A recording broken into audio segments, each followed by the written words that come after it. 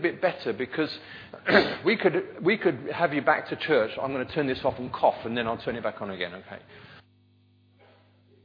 That's better, thank you. Anyone else like to cough while I'm there? We'll have a cough. Oh, I'll give you an inch, you take a mile, don't you? Okay. So I would be happier to back to Jesus Sunday, because really that's what it's about. If we could introduce you, if you've never been introduced to Jesus, then that would be a major thing for me. We love church, we believe in church, we believe that church is a good thing. We are delighted you've come today. We hope you'll come again, and we hope that's the case around our nation and around our town, that people will realise that going to church is a good thing. If nothing else, you'll find some good friends here, you'll have a good time. But if that's all that church was, then I think we will be missing the major element of church, and that is coming back to Jesus. And he is the one that transforms people's lives.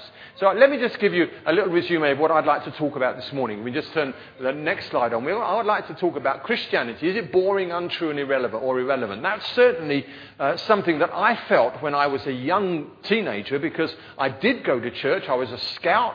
And we had to go to church parade. And whenever we went there, I thought, this really has very, very little relevance to me. I was just a young teenager. Church was boring. And I don't know whether I was particularly intellectual enough but back then to work out whether it was true or not. But there were questions in my mind. Is this stuff true that they're saying? But certainly, it seemed irrelevant to my life. But I'm going to suggest this morning, in our little talk this morning, that church and certainly Jesus is certainly not boring, certainly not untrue, and certainly not irrelevant. And I'd like to talk about three things. Just click the three things and you see where we're going. That Jesus gives direction for a lost world, Jesus gives reality in a confused world, and Jesus gives life in a dark world. So you know where I'm going, okay? They're my 3 points. I passionately believe that God gives direction to people who are willing to listen to the voice of his Spirit in a lost world. He wants to give us, in our confused world, reality. What is reality? What is real? And then thirdly, what is life all about in a very dark world? And with that in mind, I'm going to look at a verse that's quite famous in the Bible. If you know your Bible, you possibly might have heard this verse. And it's speaking about Jesus, and he's talking to his disciples. And he's talking to his disciples about the afterlife. He's talking about heaven. And in the midst of that conversation, which we had Kim read to us a little earlier on, he gives an answer to one of the disciples that comes out in this one particular verse. That Jesus is going to say, I am the way, the truth, and the life. One of these disciples is saying, show us the way to heaven. And the disciples say, we don't know the way. And Jesus said, you do know the way, because I am the way, I am the truth, and I am the life. That's a verse in John 14 and verse 6. And that's really my text, if you like, for this morning. And there are three areas of confusion. I'd like to suggest to you that in our moral confusion, Jesus is the way. In our mental confusion, Jesus is the truth. And in our mortal confusion, Jesus is the life. So you can see basically where we're going, and forgive the clever titles and what have you. But let's just put it in context. I've already told you, but there is a discussion about heaven. Peter is going to say, where are you going, Jesus? Because Jesus is going to say, I'm going to leave this earth. I'm going to leave you in a little while. And so Peter asks the question, where are you going? He's concerned about the place. And then Thomas, who's got a bad press in the Bible, but he's called Doubting Thomas. But I think if he hadn't doubted, we wouldn't have had some of the major verses in the Bible. And in this case, he's saying, well, we don't know the way to heaven. You say you're going to go and show us how can we know the way? And Jesus is going to reply, I am the way. And then later Philip is going to ask about, well, show us the Father. And the song that we've had sung to us today spoke about the Father who is looking for people to come back to him. He's searching. Jesus is going to leave 99 sheep and chase after one. And Jesus looks for the individual. We may have, I don't know how many folks, every seat is full, that's 240 seats here with all the children. You may feel one in a crowd here, but I want to tell you, Jesus doesn't look at the crowd. He looks at the individual. And he wants to, in fact, like a father, receive you back. So there we are. Now I'm going to be a bit clever now and show you that I've read a few books. Forget this bit, okay, this next slide. I just wanted to, in case there was any super clever ones, and there are some pretty smart bods in this place here. So I thought I'd use 3 words that are just sort of, and then we'll forget the words. When Jesus said he is the way, today we've got a whole system of belief, which I'm going to call pluralism, that says Jesus isn't only the way, there are many ways to God. And that comes under that sort of heading, pluralism. Many ways to God. I'm saying to you today that either Jesus is right in what he said, or he's a liar, because he said he's the only way. And nowadays, there are many voices speaking to us, and we'll develop that in a little while. It's been replaced by pluralism. Forgive the long word. I thought I'd just try and impress you. Thank you. Here's another long word. Can't even say it. Relativism. Okay. Jesus said he's the truth. It's been replaced by relativism, which means that there's no longer any absolute truth. You say, well, it's okay if it's true for you, but it may not be true for me. So you believe what you like, and I'll believe what I like. And nowadays, folks are saying, you can't stand up and say the Bible is true.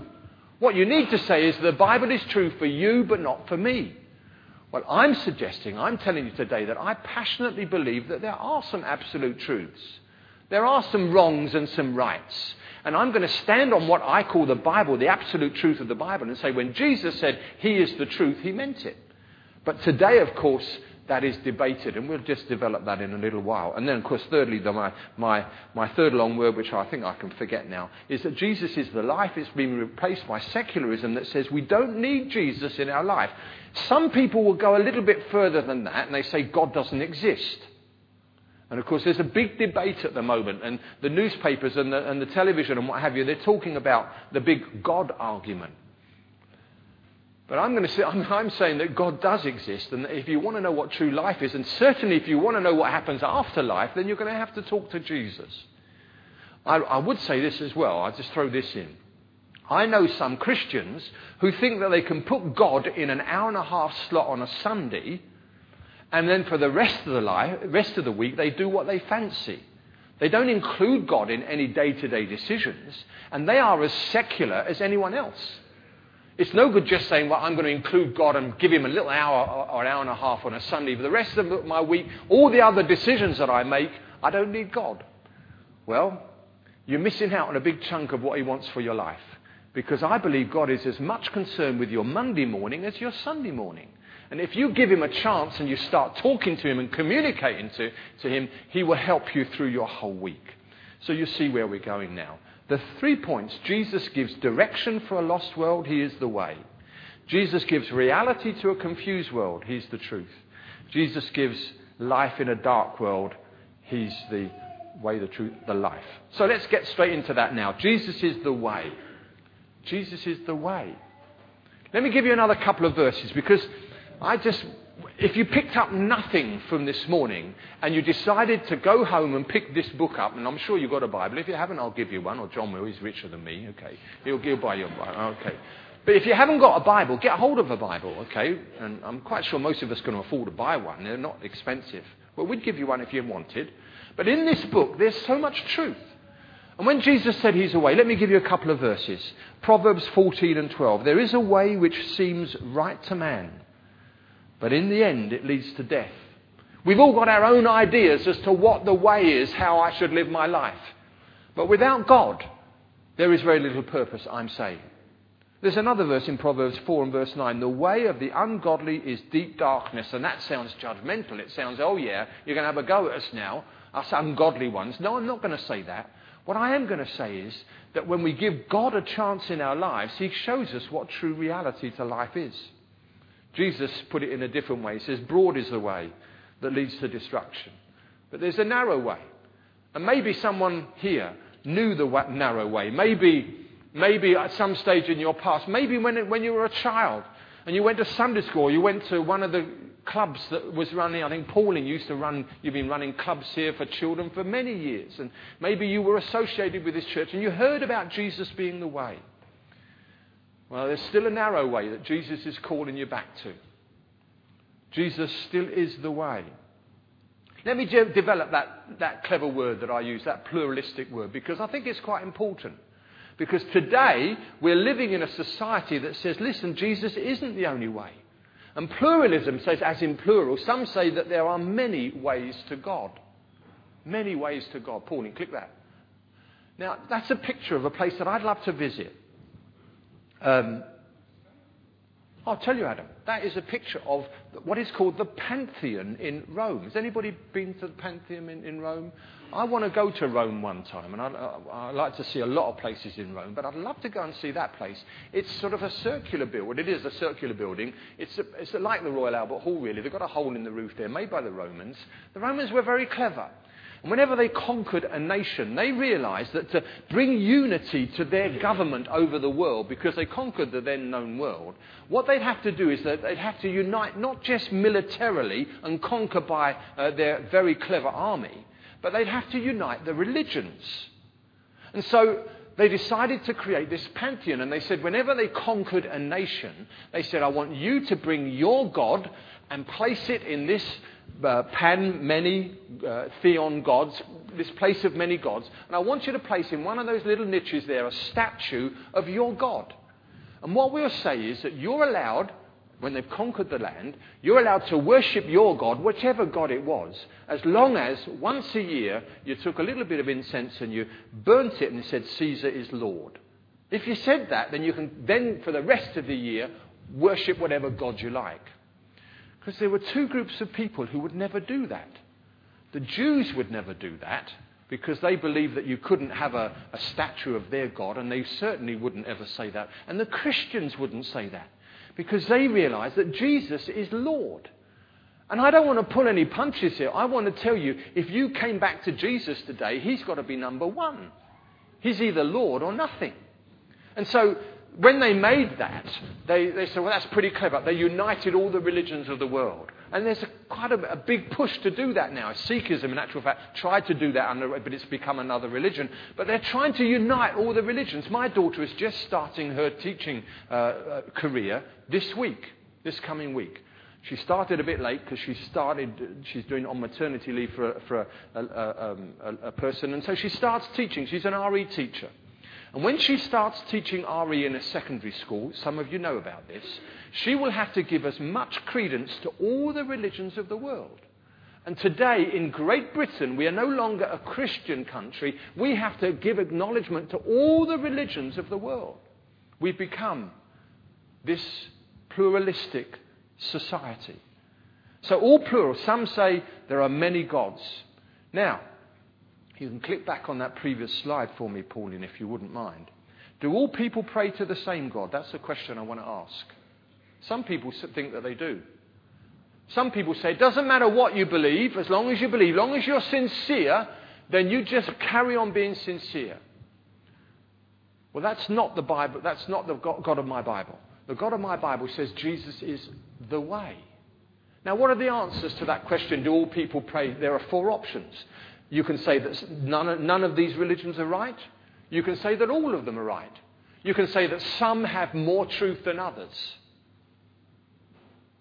Well, if you listen to the words of Jesus, I have to tell you that he is, for number 4, only one is true and all the rest are false.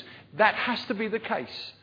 Because the statements that Jesus made about himself makes you realise that either you're going to follow him, you can't mix him with anyone else. You can't be part of the pantheon and worship all these other gods.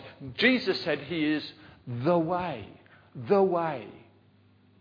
Jesus said about himself, there is one God and there is only one mediator between God and men, and that's the man Christ Jesus.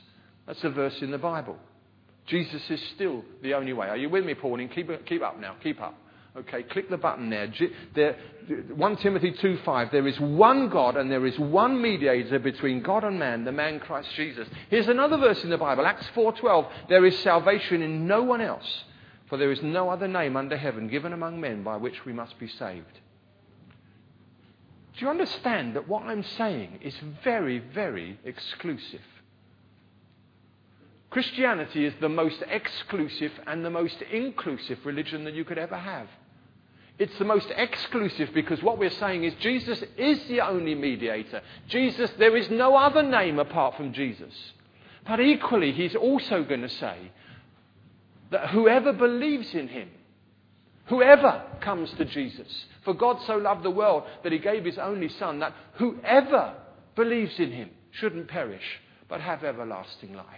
So it's exclusive, he's the only way, but it's inclusive because he includes everybody.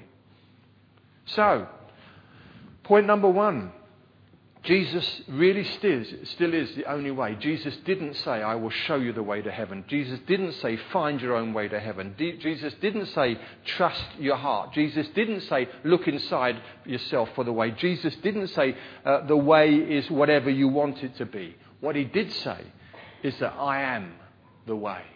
I am the way. So, there's my first point. Jesus is the way. My second point is that Jesus is the truth. The truth. And there you go. I've just gone to that. Next one. Great. Excellent. So, Jesus gives direction for a lost world. Point number two, Jesus gives reality to a confused world. Because he is the truth. In the notes that I gave out, I gave a simple little illustration at the front of that of a missionary that was working in the Middle East. You don't need to look at them now, so you look at them later. And she was in the Middle East, and she was driving a Jeep, and she ran out of petrol. And because she was working with children, the only container that she had to go and get some petrol at the garage down the road was this children's potty. And so she went down to the garage, got the petrol in the potty, and came back and was filling the car with the potty when this big Cadillac pulls up, and these sheiks, or whatever they're called, open the window down, and they say, well, that is amazing. We want to say we are very impressed with your faith. To think that you could make your car run on the contents of a potty. And they drove off. They thought that was very good. And some folks think that to become a Christian, you've got to throw your brains out of the window and believe, 20 impossible things before breakfast. Who said that? That was Alice in Wonderland, wasn't it? Now, I want to say it does take faith to become a Christian, but it does take reason as well. The Bible says, come, let's reason together. You don't throw your brains out of the window when you become a Christian. In fact, God wants to engage our thinking and our intellect. And so when he says he is the truth, he's speaking about this absolute truth. And of course, if we stayed on the subject of heaven, which is what the discussion was when Jesus was talking to his disciples, and he said, I'm the way, the truth, and the life. He says, the truth about life and the truth about heaven, all people go to heaven. That's not true, says Jesus. I've been a minister for over 35 years. I've taken a lot of funerals. And I say at every funeral I take, not everybody goes to heaven. And that insults and upsets some people. God won't send anyone to hell. That's not true, the Bible says. Purgatory isn't true. If you're good, you get to heaven. That's not true concerning what Jesus says. Only 144,000 make it. Well, some of you won't understand why I've said that. Heaven and hell are figurative. All of those are not true. Jesus spoke about a life and a death and a heaven and a hell. And heaven and hell is not my subject this morning. I'm trying to stick to that verse, I am the way, the truth and the life. But let me say this. When Jesus speaks, you either have to believe what he says or you have to say, right, and I'm going to challenge you to accept either what Jesus says about this stuff or not. So what is truth? There is an absolute truth, I'm saying. There is something that you can absolutely put your life on it. You can say, I know that is true and I believe it. And Christians sometimes sound a little bit bigoted. I could ask any number of Christians here who were bold enough to come and stand on the platform and say, I actually passionately am convinced that Jesus is my Saviour, that he's saved me from my sin, that he's given me a new life, that he's given me a future, that I know where I'm going when I die. And you say, well, how can you know? Well, we know from a couple of things. We know because the Bible tells us, Jesus loves me, this I know. For the Bible tells me so. A great philosopher, one of the greatest thinkers of the world, says, what's the greatest thought you've ever had? And after a little while, he came out with the answer. Here's the greatest thought I've ever had. Jesus loves me. This I know. For the Bible tells me so. But it's not just because of the Bible. It's because of what God has already done in our lives.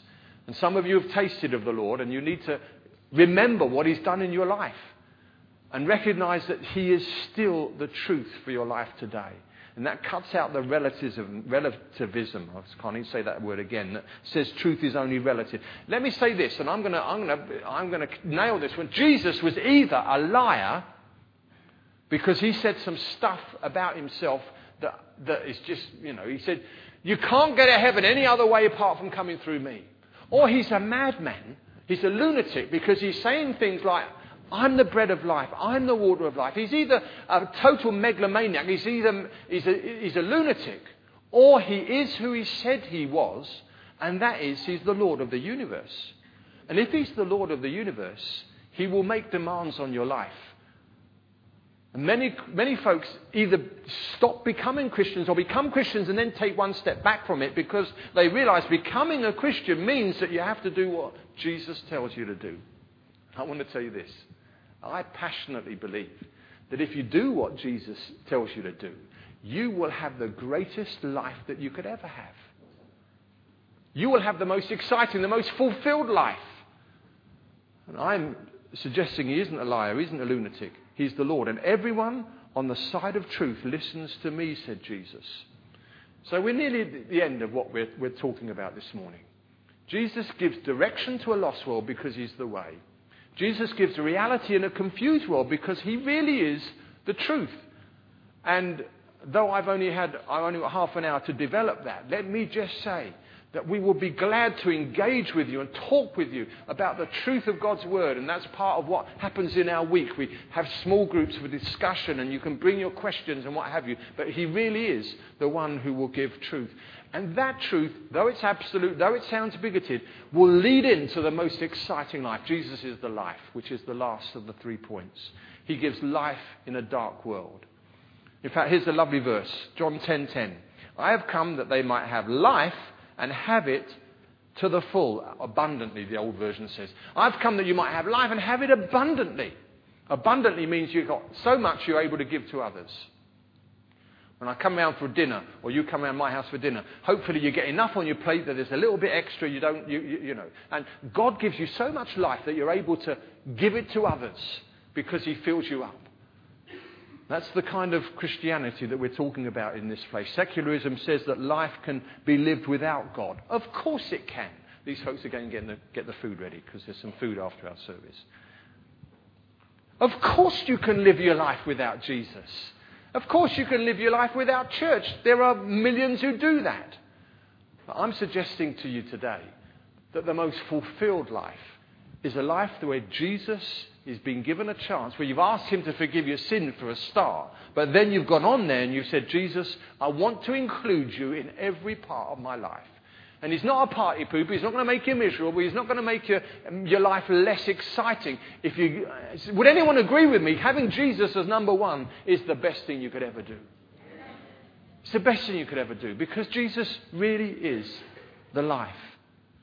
And I have to say that as a Christian, I have to make sure that I don't live a secular life, as I've said before now, that I include Jesus just on a Sunday and then carry on through the rest of my week, forgetting to ask his opinion. If you were with me in my series on David, which we concluded last week, you know that David inquired of the Lord on a regular basis. I know that most of the young folks are having their own Bible studies at the moment. You young people, you think that the life is the highlight. I'm telling you, life is best led with Jesus as number one. So, we conclude. Christianity, is it boring? I don't think it is. Is it irrelevant? No, I think it's totally irrelevant. And is church relevant? I think church is relevant. And I'd love you to come back, and no one's going to twist your arm. You come back because you're going to find something, hopefully here or in a church, that says, yes, that's going to help me through my week, whatever your week is. So can I just conclude by giving you a couple of challenges? I'm not going to ask you necessarily to respond publicly this morning, though I must admit I got saved listening to Billy Graham, who's a very, very old man now. Billy Graham always used to call folks forward and say, listen, if you can't stand up for Jesus today, you'll never stand up for him. And so he made us walk to the front, and many thousands he did in the time when he was preaching. I'm not going to ask you to do that today, but I am going to ask you to consider certain things. Let me ask you the challenge. What's number one, Pauline? Have you received Jesus knowing he's the only way to heaven. John 1:12, to as many as received him, to them he gives power to become children of God. Fantastic. If you receive Jesus, you become a member of the family of God. And that's a very big family. Every nation has been represented by the family of Jesus. Have you received Jesus as your personal friend and Savior? If you haven't, then it's as simple as you saying, God, I ask you to forgive me. I ask you to come into my life. I pray, Lord, that you'd change me from within. I can't do it without you, Jesus. Please. And I know you're going to deal with my past, as Kevin said. He's far more concerned with your future than your past. He wants to deal with your past, and that is dealt with by you saying sorry for it and asking Christ to come into your life. So have you received Jesus, knowing that he is the only way? Jesus said you shall know the truth and it will set you free. Have you been set free? The truth of God's word can set you free today. And I'm glad we've prayed for many folks. Somebody was prayed for in the marketplace this last Saturday outside Asda. You may have seen that prayer line, and some of our folks are involved with that prayer line. They've been set free from sickness. We'd love to pray with you at the end. If you want to receive prayer for whatever reason, this front row will be available. These folks will move from here. You come here and we will pray for you whatever your need is. And sickness is one thing that you can be set free from. Whom the Son sets free is free indeed. And the truth of God's word can set you free. And the third and final challenge. Jesus said, I am the resurrection and the life. Have you received the life of Jesus? And are you walking in that life? And part of that will be mixing and mingling with Christians who will, iron sharpens iron, who will help you on your journey. That's why we have small groups on a midweek, and we would love to invite you to other things that go on in our church. Love to invite your children to our children's clubs, but love to invite you to the activities of our church. Why? Because we want bums on seats? No. It's because we passionately believe that the best way to live your life is to put Jesus in his rightful place. Does that make sense? Hopefully I'm appealing to your intellect. Obviously this is an emotional thing as well. We get stirred up. But it's our intellect we're looking at. We're saying, Jesus, we really do need you. Musicians, would you join me? We're going to sing a final song. Before we sing that final song, I'm going to ask you to pray with me. And in that prayer, I'm going to ask you just to be still for a moment and meditate. And ask God, has he got his rightful place in your life and in my life? Let's bow our heads in prayer before we stand and sing our final song. And we hope you'll stay for some refreshments. Tonight, by the way, we've got a continue on in this theme, and we've got some celebration. There's some cakes and food because it's our second anniversary. We hope you can come tonight or some other activity, but tonight will be a good time of fellowship. But that's tonight. What about this morning? Let's be still for a moment. Is anything you've heard, whether it be the children's chorus that we sang earlier on, or the word or testimony, you know it's ringing in your heart, and you know that what's being said to you this morning is coming from God himself. He's saying he wants to be your friend. He wants to be your friend. You need some direction in a lost world, and Jesus said, I want to be your way, not just for everyone else in this room. I want to show you the way personally. You're confused about all this stuff, the reality of all this stuff. And God says, I want to give you understanding in this confused world. I want to give you reality. Maybe you're worried about the future world. It's dark and you don't understand. Maybe you've had a relative that's passed on, or maybe you're sick yourself. And Jesus said, I want you to understand that my life will sustain you now and in the future. He is still the way, the truth and the life. Lord Jesus, thank you for dying on the cross. Thank you, Jesus, that you want me to be fulfilled totally in everything that I do and say. Lord, there are individuals in this room here on this Come Back to Church Sunday. And I pray that they will in some way make one step towards you today. Because if we take one step towards you, you'll come running to welcome us like the prodigal stepped back into the Father's home, and the Father was delighted that he returned. We pray, Lord, that that's what will happen today. People will return to you right across our nation, right across our town of Rugby, right in this church here. Help us to return to you. We know, Lord, that you are ready to receive us. Amen. As we sing this final song, we'll stand. I'm going to ask the ministry team to become available down the front here, please. And then when John has said our final prayer, we hope you'll all come that way for refreshments. Hope you'll all come from